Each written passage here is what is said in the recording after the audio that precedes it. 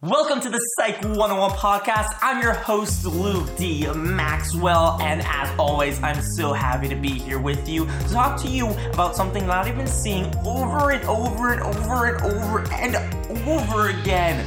You know what it is? It's time to talk about those obsessive thoughts that are keeping you up at night. Now, I don't know about you, but when I suffered from clinical depression when I was a teenager, I couldn't sleep at night. And that symptom showed itself because the chemical imbalance that causes depression can alter your circadian rhythm, right? Which governs when you're tired and when you're not, depending on if it's night or day.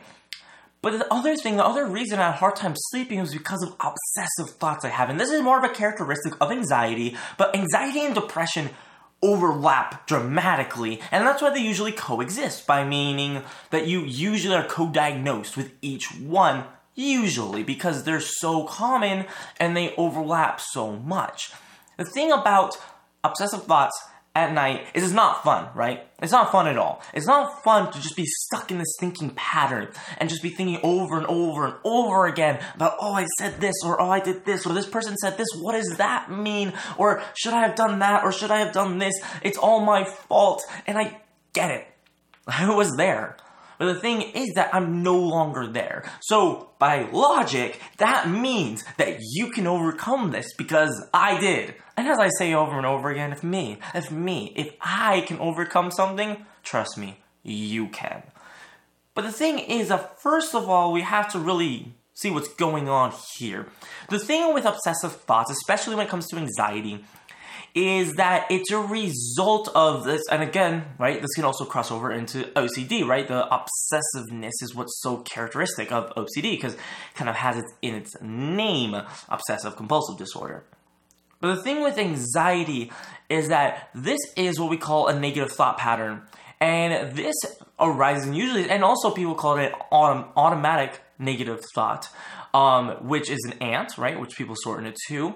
And an ant shows itself when there's a certain situation, a certain time, right, certain actions that trigger it, like always, right? So like for me, as I lay down in bed, turn off the lights, and what happens? I start thinking about my day. I start thinking about all the bad stuff I did. I started thinking about, everything people did to me. I started thinking about how I was thinking, how I was acting, and just going over and over and over this. And it never stopped. And the thing is, that would keep me up at night and make me worried and make me stressed and make me more depressed. This is not fun, obviously. And what I didn't realize was that is not me, and that's not normal. The thing to remember when you're dealing with anxious thoughts, when you're dealing with obsessions, when you're dealing with bad habits, is that it's not you. You're not the habit. You're not weak. The thing is that what we call the different parts of your brain, right, would be the reptilian brain, the mammalian brain, right, and then the prefrontal cortex, which is kind of like your human brain.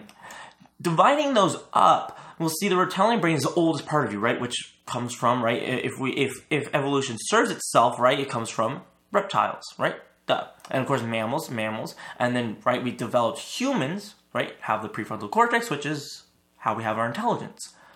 The thing is that this reptilian brain is very simple, extremely simple. And the problem is that it believes that bad habits, bad thoughts, because we do them often, if it gives us a sort of pleasure, any kind, right? Any kind of relief or any kind of pleasure, anything positive, then it will see it as necessary to survival.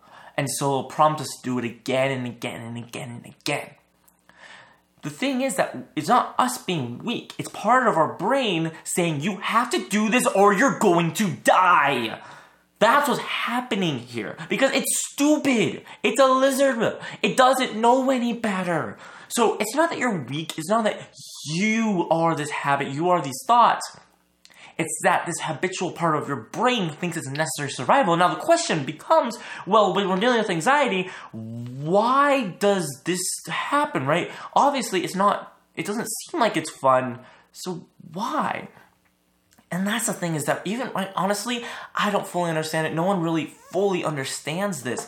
The weird kind of pleasure we get when we're depressed, when we're anxious, and we want to stay that way. And the best thing I've come to, the best way of actually voicing this to somebody who's never experienced it, because if you experience depression or anxiety, you probably know exactly what I'm talking about. This feeling of, I don't want to feel this way, but at the same time, I do, and I like it. It's the oddest thing, and for anyone listening, right, who hasn't, right, if you haven't actually experienced this, you'd be like, yeah, okay, yeah, right. Find a friend, right? 1 in 4, right? If you have 4 friends, you'll find somebody. Find a friend who's been suffering from depression, anxiety, any mental illness. Ask them about it. See what their response is. So that's the thing, is that the best way I can describe it is that describe this feeling, which ties back, don't worry, we're getting back to it. We're setting the premise here. The best way I can describe it is you know where you are and you know it's bad. Okay, so you're right here, right? You're right in the middle. The thing is that what you worry about is if I try to do something, I could just get worse. To the depressed mind, being better is a really hard option to grasp because that doesn't enter in our reality. The reality of our being is that I need to stay this way because it will only get worse if anything changes. We have a very hard time believing that something can actually get better. Like knowledgeably, right? In our mind, right? We say like, okay, obviously I can get better, but I don't feel that I can get better. And that's the important part, is you're not going to change your feelings. What you're going to do is change your thoughts, which influence your actions, which will then influence your feelings. That is the model of recovery. So going back, so we set the premise, right? We understand, okay, this is why we have these obsessive behaviors, right? This is why those obsessive behaviors exist. Okay, that's why it's there. It's not you. Okay, now that that's clear, let's move on. What can we do about it? The best thing we can do about it is to stop the thoughts first. Because lying in bed, I get it. I know the feeling of being utterly anxious and depressed while lying in bed. I understand. I was there. And I also know the feeling and the state of being of not wanting to do anything, of knowing I should get up and exercise, knowing I should maybe read a book or do something, right, to cut this, right, to stop. But just being unable to, not wanting to. But here's the thing, is what I could have done during this time, and I wish desperately I knew about. What I could have done during this time is to simply stop the thoughts. Now, it's simple. I didn't say it was easy. There's a big difference between simple and easy. The thing about these thoughts is that they're very circular. We'll take it a certain event. Let's say I talked to this person, right? I talked to my friend. I said this, it was stupid. Oh, why am I so stupid? Look what just happened. You took an event where you maybe said something that wasn't the coolest, swaggest thing in the world. That's okay. But then you transferred and said, why am I so stupid? Why am I an idiot? Why am I so uncool? You took an event where you took an action that you did and you transformed it into yourself. That's the problem here, is that we personalize these actions. We personalize these thoughts, is we make them, oh, that is me. It's not you. So first of all, in that specific context, with that specific example, in that example of being, I messed up, I can't believe it, or I said this, or this person said this, why am I, or why are they, right? Why are they so mean? Because they said something that maybe wasn't very nice. So in that specific example, you'll see, okay, this is what I do, is that stop the leap from being made. Stop the leap from being made from I did this or this person did this to I am, they are. See the difference there? There's a big difference between that. So that's one situation. The other situation is just going over and replaying events in your mind. That's not healthy or productive. Because what's going to happen? Like here's the thing, I get it. Like, remember, I understand what it's like, okay? But here's the thing, what I want to challenge you with, this might work for you, because everyone reacts to things differently, right? So maybe this would work for you, really help you picture this, is what's going to happen No, like what is going to happen in your mind when you start that obsessive behavior, right? I want you to question yourself, what is this going to do? What is it going to do?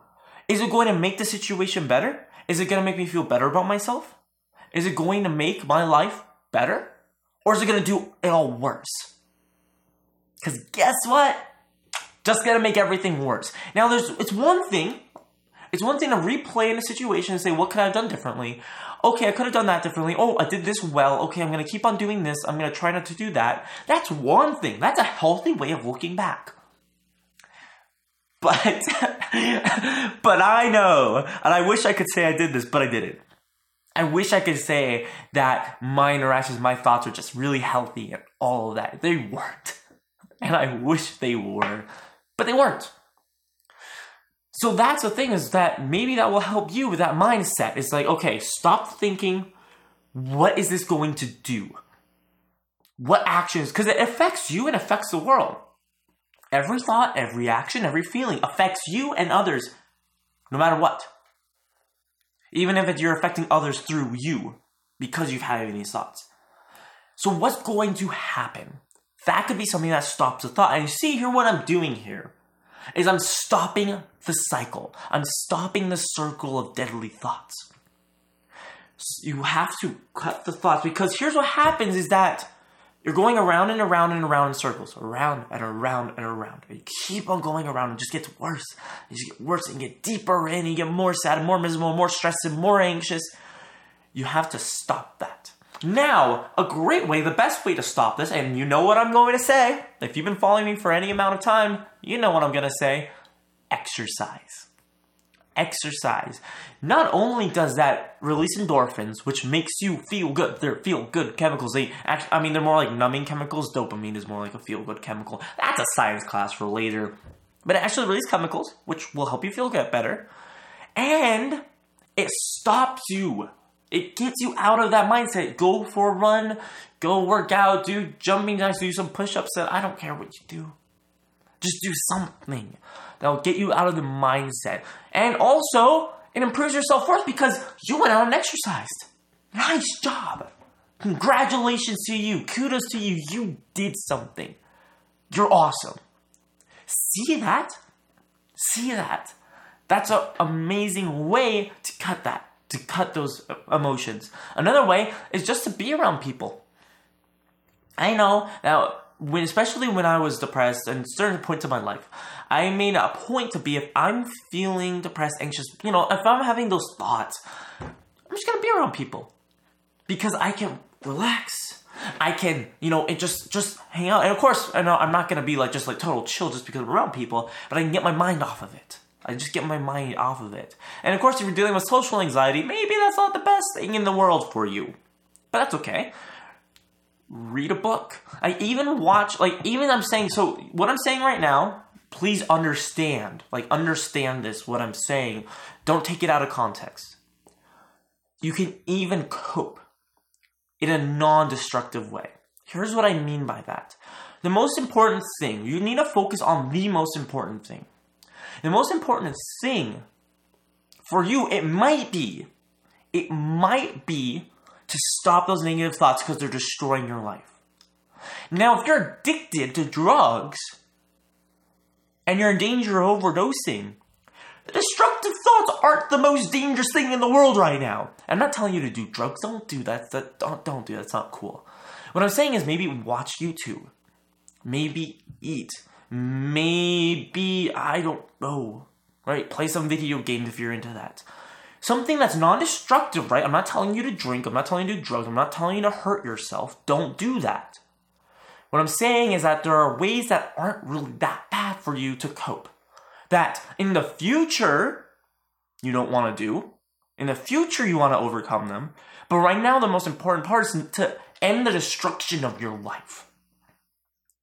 That's what's most important. So take that and I would always, if you're going to do something like this, if you're going to cope, do it with talking to your parents, talk to a doctor, because something may be very destructive for you.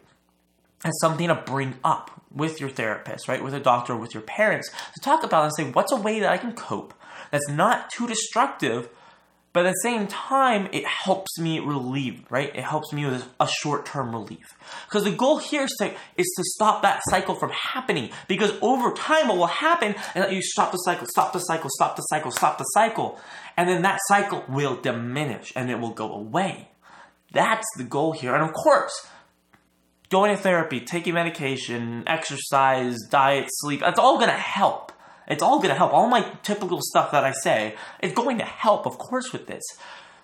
But that's the thing. So when you're having those obsessive thoughts, especially if you're lying in bed unable to go to sleep because it's harming your sleep, which in turn will hurt you tomorrow, especially if you're in that situation, I want you to cut that noise. Something I'll actually do when I'm just feeling stressed, or maybe I'm just not, perfect. I mean, of course I'm not perfect, but, times when I just need something, right? Especially when I go to bed and I have thoughts, right? Nothing too bad, nothing too worrisome, but, I have, just like non-healthy thoughts. I'll listen to music. And I have a playlist of really just beautiful music that I can just breathe to. You just breathe to.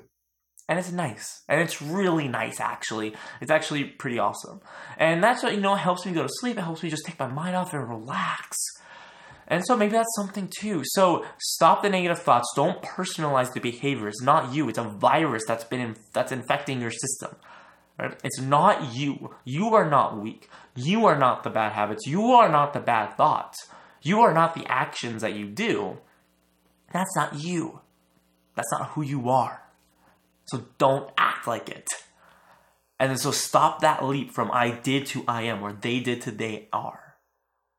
Stop the obsessive thoughts by exercising, right? By coping in a healthy way. A healthy way of coping, something to stop those thoughts. Change your thoughts first. Don't try to change your feelings. Change your thoughts first. Don't try to change your actions. Of course, if you find it easy to say like, okay, I'm going to go exercise, I'm going to do this, I find it easy to change my actions, do it! That's great! Just do it. But changing your feelings is not easy. It will never be easy for you. You can't just switch on and switch off. So that's the thing with this. Your feelings, when your feelings come into play, don't try to just change your feelings. Don't try to just feel better or feel happy, because it won't work. Change your thoughts. And by changing your thoughts, you can change your actions. And by changing your actions, you can change your feelings. If you struggle with this, please let me know. I'm here for you. And this is actually something I've been thinking about a lot, in creating something to help you with your obsessive thoughts, to help you when you're lying awake in bed and you're not able to go to sleep because of this. I'm really interested in how I can help you with this. Please let me know. Send me an email, reach out to me on social. You know where I am. Thank you for listening to the Psych 101 podcast. I will be back, and I have awesome interviews coming up. I have some cool topics that I am excited to talk about, and I hope you all have a great rest of your day. I don't know why I just did that great. It just came out, and we're going to leave it in because why edit? Being ashamed, stay unashamed.